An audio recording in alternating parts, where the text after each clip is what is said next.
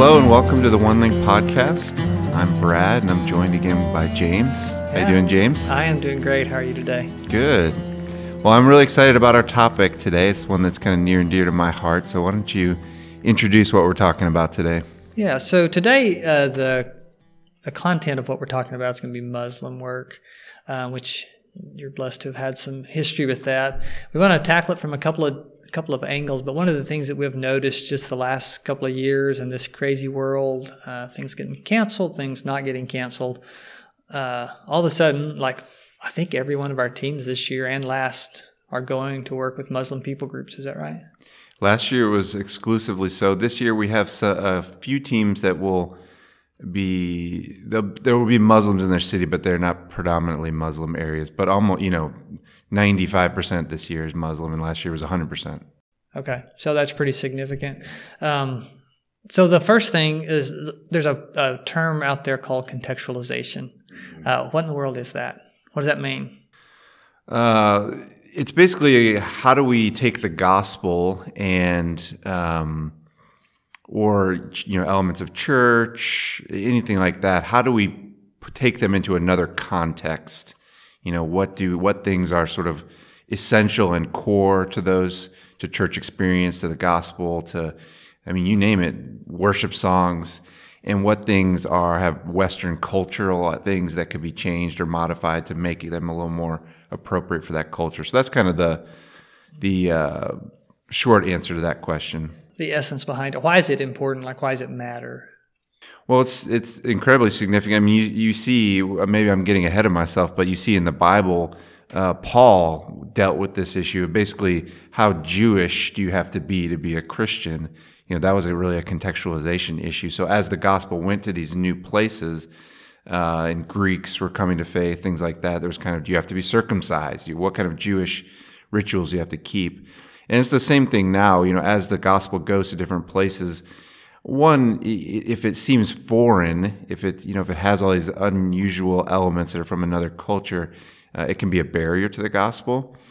And, just kind of connecting with people's heart and also being understandable, attainable, the language that's used, the styles that are used, that they make sense. Those are all significant for the gospel going forward. Yeah, and we don't think about it near as much in America, even though it's still true here. Mm-hmm. If I as a white person am taking the gospel to my Hispanic neighbor, he doesn't have to become white middle class American. He can be Hispanic in whatever socioeconomic category he's in. And correspondingly, then of course, when we take the gospel to the nations, quote unquote, how American do they have to be? And we didn't start out this way as missionaries from the West. I think there was a lot. I remember one of my favorite stories when I was going overseas. One of the guys, I think he was the second in charge of, maybe he's the third in charge of the organization, and he had grown up as an MK in Africa. And he was just talking about like everything they had, like they had the building, they had the pews, at the front they had the table. Mm-hmm. And it said, "In God we trust," in mm-hmm. English.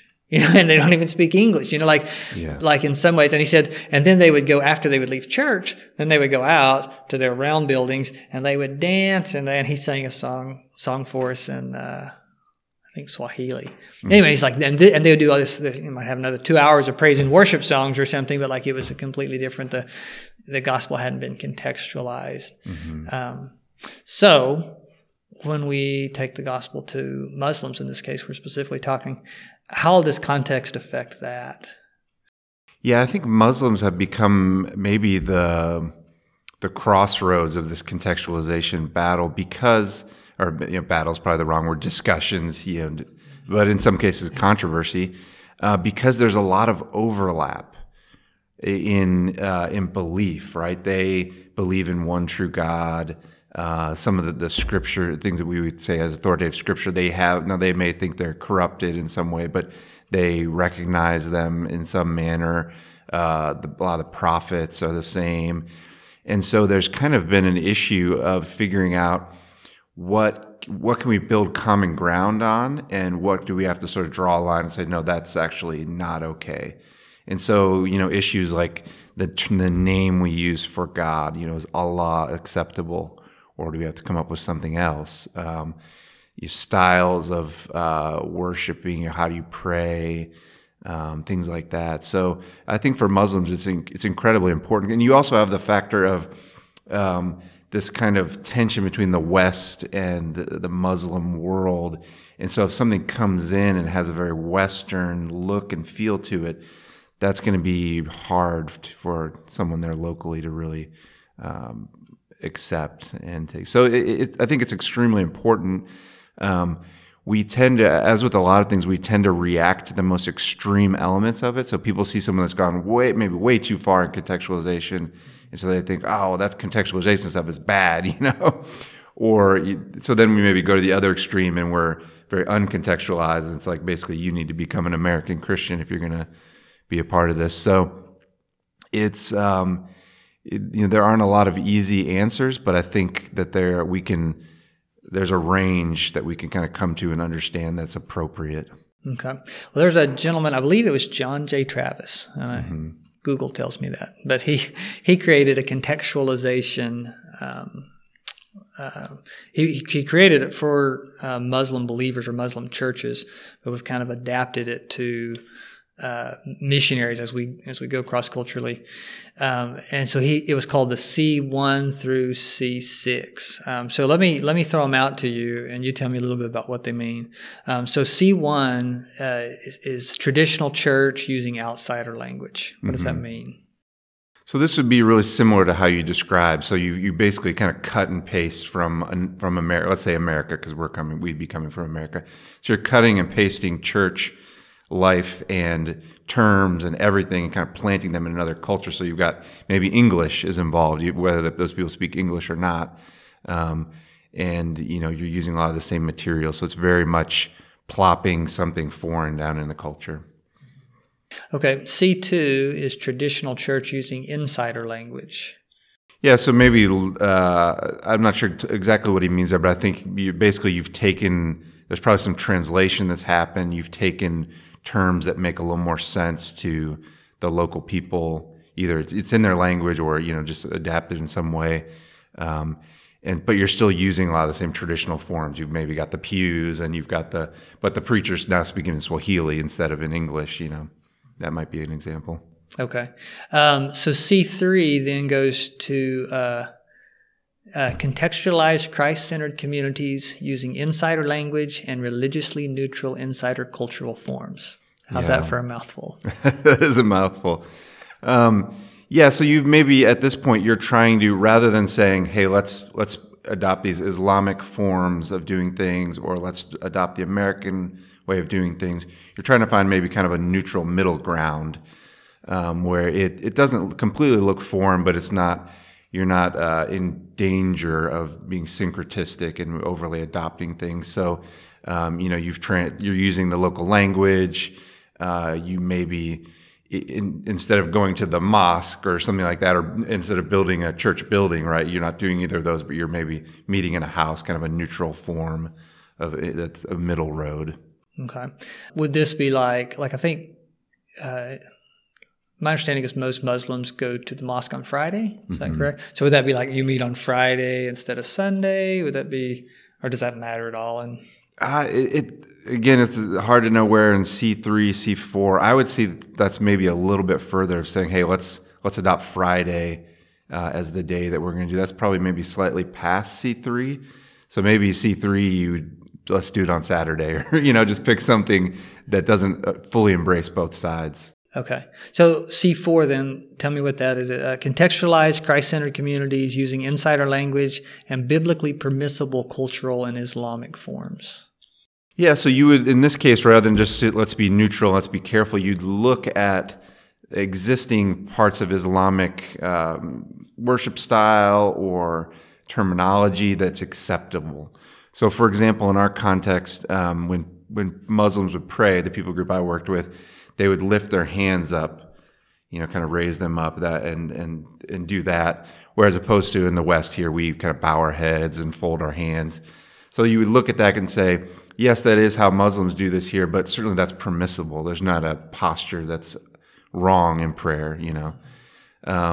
You might also adopt some of the, so if there's a holiday in a lot of Muslim cultures that has to do with sacrifice and things like that. In our context, they call it a Korban festival. And so you could say, well, maybe you could somehow use that, adapt that to say, hey, this day let's celebrate the sacrifice that is Jesus, you know, how he died for us. And so you're kind of adapting some things, but you still have the biblically permissible part is important. You wouldn't do something and say, hey, we're going to worship an idol, or we're going to do something like that clearly is not biblically permissible. Mm-hmm. But you're still inside, quote unquote, the safe zone. It's biblically permissible, but it's definitely homegrown. This is the way. This is the way they do it. Yeah, I think here you, as opposed to where C5, maybe you get a little bit more edgy on these things. But here, where people would have concerns is, is there some kind of misperception? Like if this is how Muslims pray, raising their hands, they see you doing this, or is there going to be some kind of misunderstanding? Oh, these people have embraced Islam, or they're giving credence to Islam in some way, saying it's okay. So that's where maybe the controversy comes in. But the real controversies come when you get to the next step, C5. Okay. Well, let's get in. That's where the good stuff is. C5 says Christ-centered communities of Messianic Muslims who have accepted Jesus as Lord and Savior. Mm-hmm.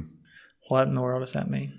So it's just maybe a further step of not trying to be other or foreign in some way. So even in terms of how you would identify yourself. So there might be people who say, yeah, I'm a Muslim. Mm-hmm. Now I'm a Muslim, that follows Jesus perhaps, but you would at least you'd be comfortable saying I'm a Muslim because, hey, a Muslim means someone who submits to Allah, submits to God. Of course, Christians, we do that too. Maybe you even go to the mosque and there you're using the same forms and things, but it's to Jesus. So it's a much higher level of removing any otherness to it. But you're certainly straying much further into the misperception, misunderstanding. Is this biblically allowable? This is where the controversy gets pretty heated with groups that have embraced this idea. Okay, let's go into those. Let's go into those in just a second, but just to hit C6, because I think it'll be quick. Mm-hmm. It says small Christ-centered communities of secret underground believers. Yeah, I think C6 is you're secret in your faith. You're not identifying as a Christian. It's kind of either. I mean, in some cases they may not have any community. They may just, in my heart, I believed in Jesus, but no one knows. But no one even knows there. Yeah, or I guess it could be several people that are like, we're not letting this out. Yeah. That we're believers. So yeah, which as missionaries, I think sometimes in dangerous situations you can want to be that, but definitely we don't want to fall into that category. So back in the C5, where all the controversy, C for controversy. Yes. What do both sides say on that as we approach it from from an outside perspective as we're coming in, and I assume most missionaries that come in, you're trying to plant. You have an idea of what you hope church looks like there. Mm-hmm. Where does the controversy come in? What do both sides say? Well, it's probably worth noting the organization that I worked for, and you also back in the day served with, drew a line that C5 was out of bounds. And so there are organizations that I worked with out there and colleagues that I had overseas that felt okay with this. I think a lot of it drew from, a sense that Christianity, the way it's been brought in, it seems so foreign to these people, and we want to get rid of any barriers.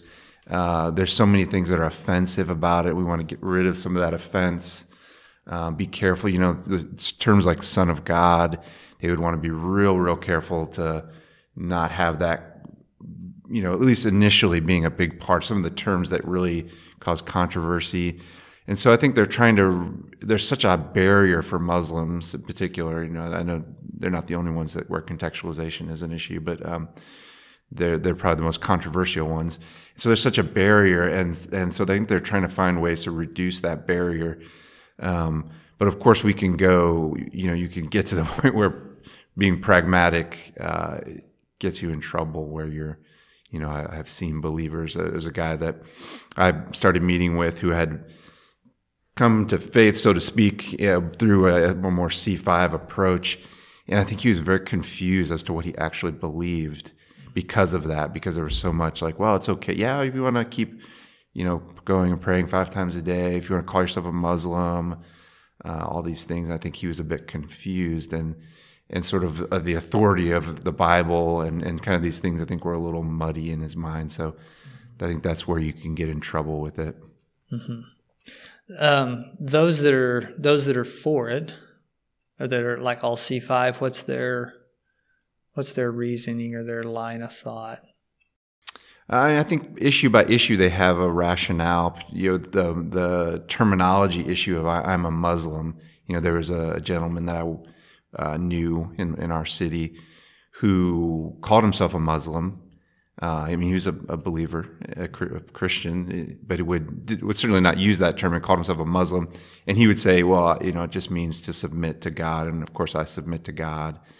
And he would also pray, kind of fast at the certain times that Muslims would, and would pray, had like a prayer rug that he would use. And again, he said, well, you can pray on a rug if you want. There's nothing wrong with that. So I think there were some rationales that were logical in one sense, but if you talk to any of his friends, they'd be like, isn't it so great that he's converted from Christianity to Islam? And there was certainly a misperception that was going on and an affirmation of Islam that I thought was a little bit dangerous. Particularly, words and terms matter, right? Now, we don't want to bring this foreign term that doesn't make sense, but to say that you're a Muslim, yes, even though while technically that means someone who submits to God, and we all submit to God, how that's understood by the hearer that's listening to that is, embracing a whole lot of things that we wouldn't embrace, in terms of works theology, that you have to do enough works to be saved, things like that. They would certainly, that's how it would be understood. And so I think with contextualization, an important thing that you have to factor in is not just what do I mean or what does this technically mean, but how are things understood? And I think that's where C5 gets a little bit out of bounds. Dicey. Yeah. What about, so I was listening to a talk on my way up here this morning, and the guy was saying, people ask me, am I a Christian? And kind of going back, like he wouldn't call himself a Christian. He said, well, I just always ask him, well, what do you mean by that? And then usually whenever they define whatever they mean, I say honestly, oh, no, I'm not a Christian. I'm a follower of God and I blah, blah, blah, blah, blah, whatever fit the context. How do you feel about that? Is that, because, it's the same thing. How do you feel about that? Because that word has loaded meanings. When they ask that may not mean the same thing that you and I think it means. I think it's the same thing. You have to bring clarity, because in that context, if I said I'm a Christian, what they then think and understand are a number of things that I wouldn't believe. For example, that there's a loose morality that's kind of associated with that. They think that we believe that God and Mary, got together and had a baby together, all sorts of things that we wouldn't embrace. And so I would usually, in that particular case, I would use kind of a neutral term. I would say, well, I would call myself a follower of Jesus, and this is what that means. So rather than, I don't know that I would have outright rejected, no, I'm not a Christian. Though a C5er would be very comfortable with that. I would say, well, let me explain, I'm a follower of Jesus, and let me explain what that means, is kind of the route that I would take. Yeah. So I think you have to be careful some things that that maybe we would say here even, like, well, I'm not into religion, or I'm not, those can get confusing, because so you're an atheist, or if you say, I don't believe in Christianity, or I'm not a Christian, that can cause some misunderstanding too. So I think it's just either finding a neutral term or using explanation. Mm-hmm. Yeah. Students over all the time. Also, Muslim isn't just like this one people group, that's this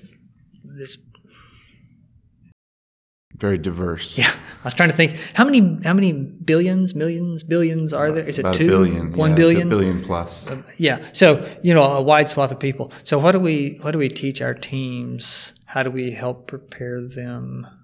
Or if you're listening and you're ready to go, what do you?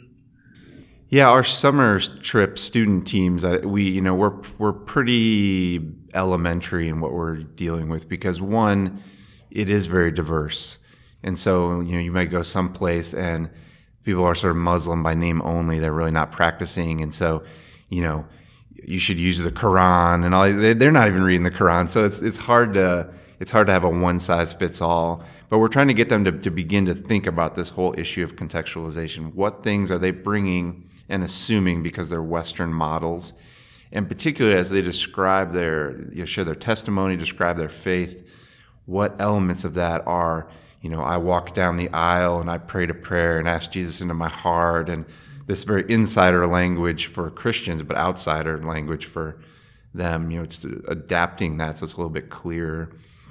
The rest of it, we kind of put on our overseas partners to help them navigate for that specific context. But we're kind of getting them to start to think about that.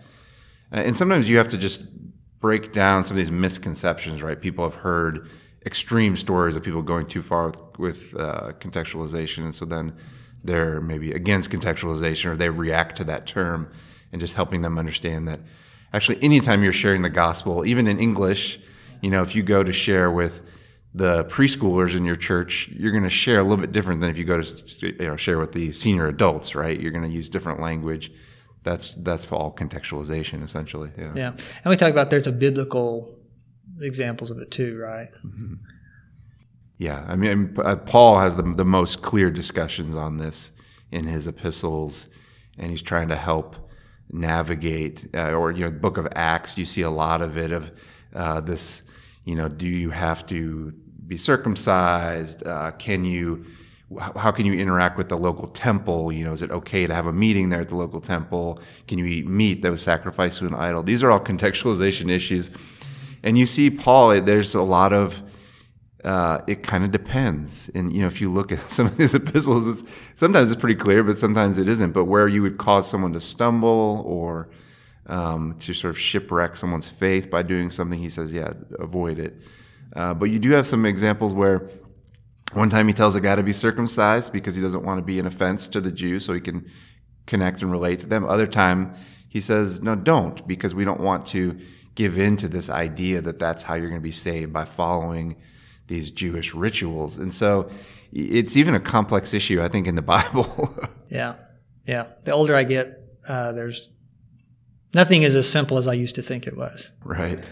I think, even when we talk about contextualization here in America, I heard, it's actually by the guy I was listening to this morning, he made this comment once that, if you've been a believer in America for 2 years and you plugged in, not like you just prayed a prayer, but you really plugged in, within 2 years, you're no longer the same culture as your neighbor across the street. Mm-hmm. And so the way you communicate that, and it makes me think about what you're talking about, defining terms. Let's not leave things to assumption, but let's define it so that they know what it is we think and what it is we are. And the best example, same gentleman that I thought anyway, he was talking about contextualization, and he said it was just so hard for him to always keep Jesus dressed the way he was supposed to for the local culture. Mm-hmm. The challenge of contextualization, with my group for a while, with my people group, we had a story cloth, and they were wearing, we drew all the Bible stories, but we drew them wearing, the kind of clothing, the kind of houses they had, all this stuff.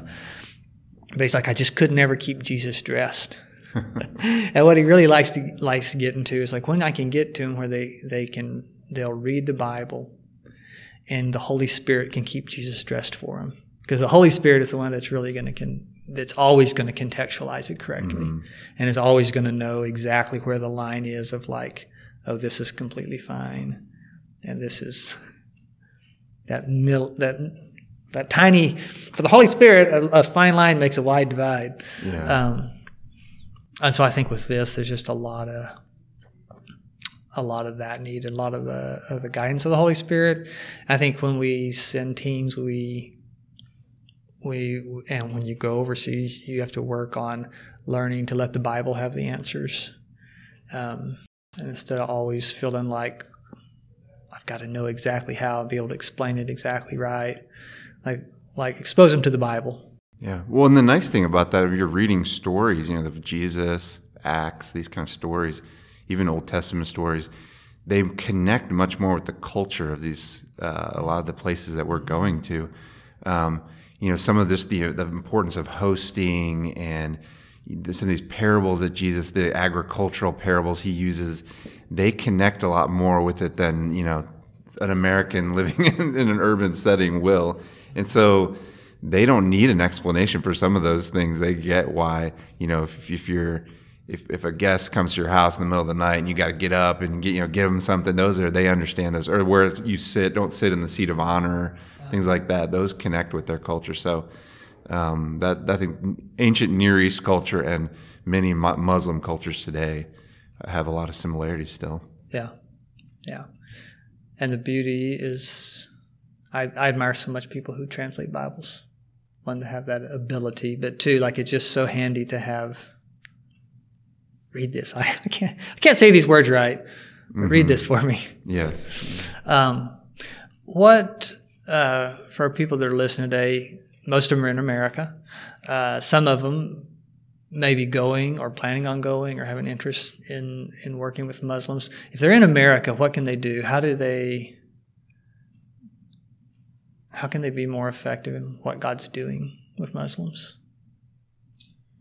Specifically how it relates to contextualization. Yeah, some to contextualization. Maybe some just Muslims. And maybe we'll talk about that more in another podcast. But yeah, I think learning, being informed, when you have people over, something as simple as knowing, you probably don't want to serve pork when your Muslim friends come. But just learning some things that are important in their culture. We have a very casual culture, right? When we meet people, we don't have a real formal way that we greet, or we're just kind of like, hey, what's up? How you doing, James? But most of these cultures, they have a real respectful way that this is how you greet. Maybe it's even gender specific. This is how men greet. This is how women greet. I think learning some of those things really honors people. So that, that's pretty low hanging fruit, I think, to learn a little bit about the culture, how to greet, things like that. Yeah. So if you're a college student and you're listening to this and you have no clue, you're just as ignorant, like a country bumpkin, like I was when I first went to college, and maybe still am. Where do you begin? How do you do it without making this huge faux pas? You got a Muslim guy on campus. Mm-hmm. I think, you can certainly, there's a lot of resources online. You can read, you can whatever, but probably the best thing to do is find someone who's worked with Muslims. Most of these college campuses, you're going to have somebody around who's familiar with Muslims. There's lots of ministries to Muslim. And if they're not there locally, you could call and find out. Goodness, you could call our office. I'll talk your ear off if you want. But I think if you're preparing to go, it's good to develop a skill set of evaluating local culture, because there's elements of local culture where you're going to go that there's sin involved, and there's things that we couldn't do, obviously. Then there's things that are kind of neutral, and then there's things that are beautiful and that we could embrace. The value of hospitality and the respecting people who are older, things like that. So I think beginning to develop a system to figure out how you would contextualize. There were several questions I would always ask myself when we were trying to figure out what to do about some Islamic element of the culture. For example, these holidays like the sacrifice festival and things like that, or should we be teaching them Christmas and Easter? Does that? So just kind of asking questions like, one, is there biblical teaching related to this? So that's kind of a good thing you can begin to ask yourself. And two, is there a biblical example? So one of the ones that was a little bit tricky was our Muslim friends would pray at the end of the meal. Is there clear biblical teaching you have to pray at the beginning of the meal? That's our habit. Well, no, but we do see some examples in when Jesus, when he would pray, it was usually at the beginning of the meal. And so kind of there may be something to explore there. Okay, there's an example, but there's not really teaching. So kind of getting some of those things, thinking through what posture is okay for prayer. Those things are really important to Uzbeks, Arabs, whoever is out there. Anyway, it's just kind of building that in. Mm-hmm. And I think the other thing, especially if you're in America, just being aware that there are those, and just make a friend, and just ask those questions. And as you explore it with that person, they're in America, so they're getting some used to our culture too, and so you can go and begin to make friends, and you can learn those things over time of like, oh, I should probably do it this way. And I find that it just makes a lot of difference, means a lot to somebody when you're trying to learn something about their culture. So if you're in America, don't be worried about everything context-wise, how you're doing it wise. Just get started, is my opinion. Start wisely. Know you're going to make some mistakes, but getting some relationships and some friendships, I think, is great. Brad, that's kind of what I had written down for us today. Do you have some other thoughts about Muslims you want to share today?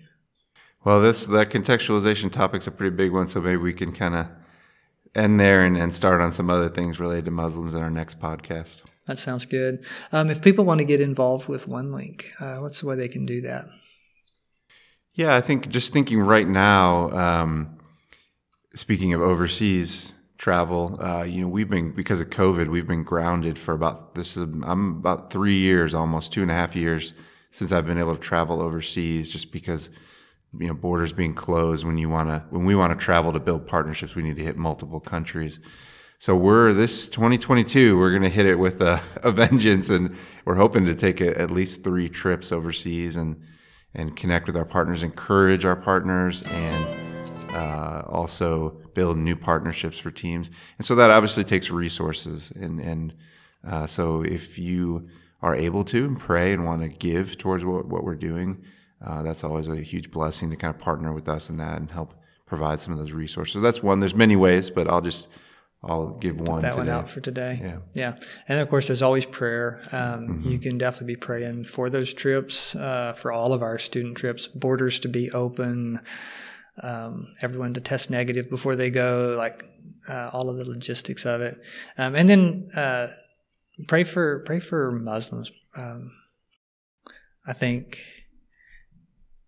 I almost want to say, it's hard again to say, what do you just pray generically for Muslims? The best is if you can connect with some ministries that are doing work to that, and get on their prayer lists, so you can pray real accurately or better. But if you were going to throw out some, here's 2 things you could pray for Muslims at any point in time, what would be something? I think one, getting access to God's words, and in many places that's an issue, and then just overcoming some barriers to God's word. Muslims believe generally that these books have been changed, or that they're corrupted, or at the very least, the Quran has kind of what we'd say abrogated them, sort of made them unnecessary, and so praying that they would really embrace that. I've really found when people get into the word and some of those mental barriers fall down, they're really transformed by it. So I think that's one way people could be praying, that they would get access to the word and they would honor it, embrace it. Excellent. Well, I've enjoyed it, and we appreciate you listeners tagging along with us to the end, and we will see you next time. See you next time.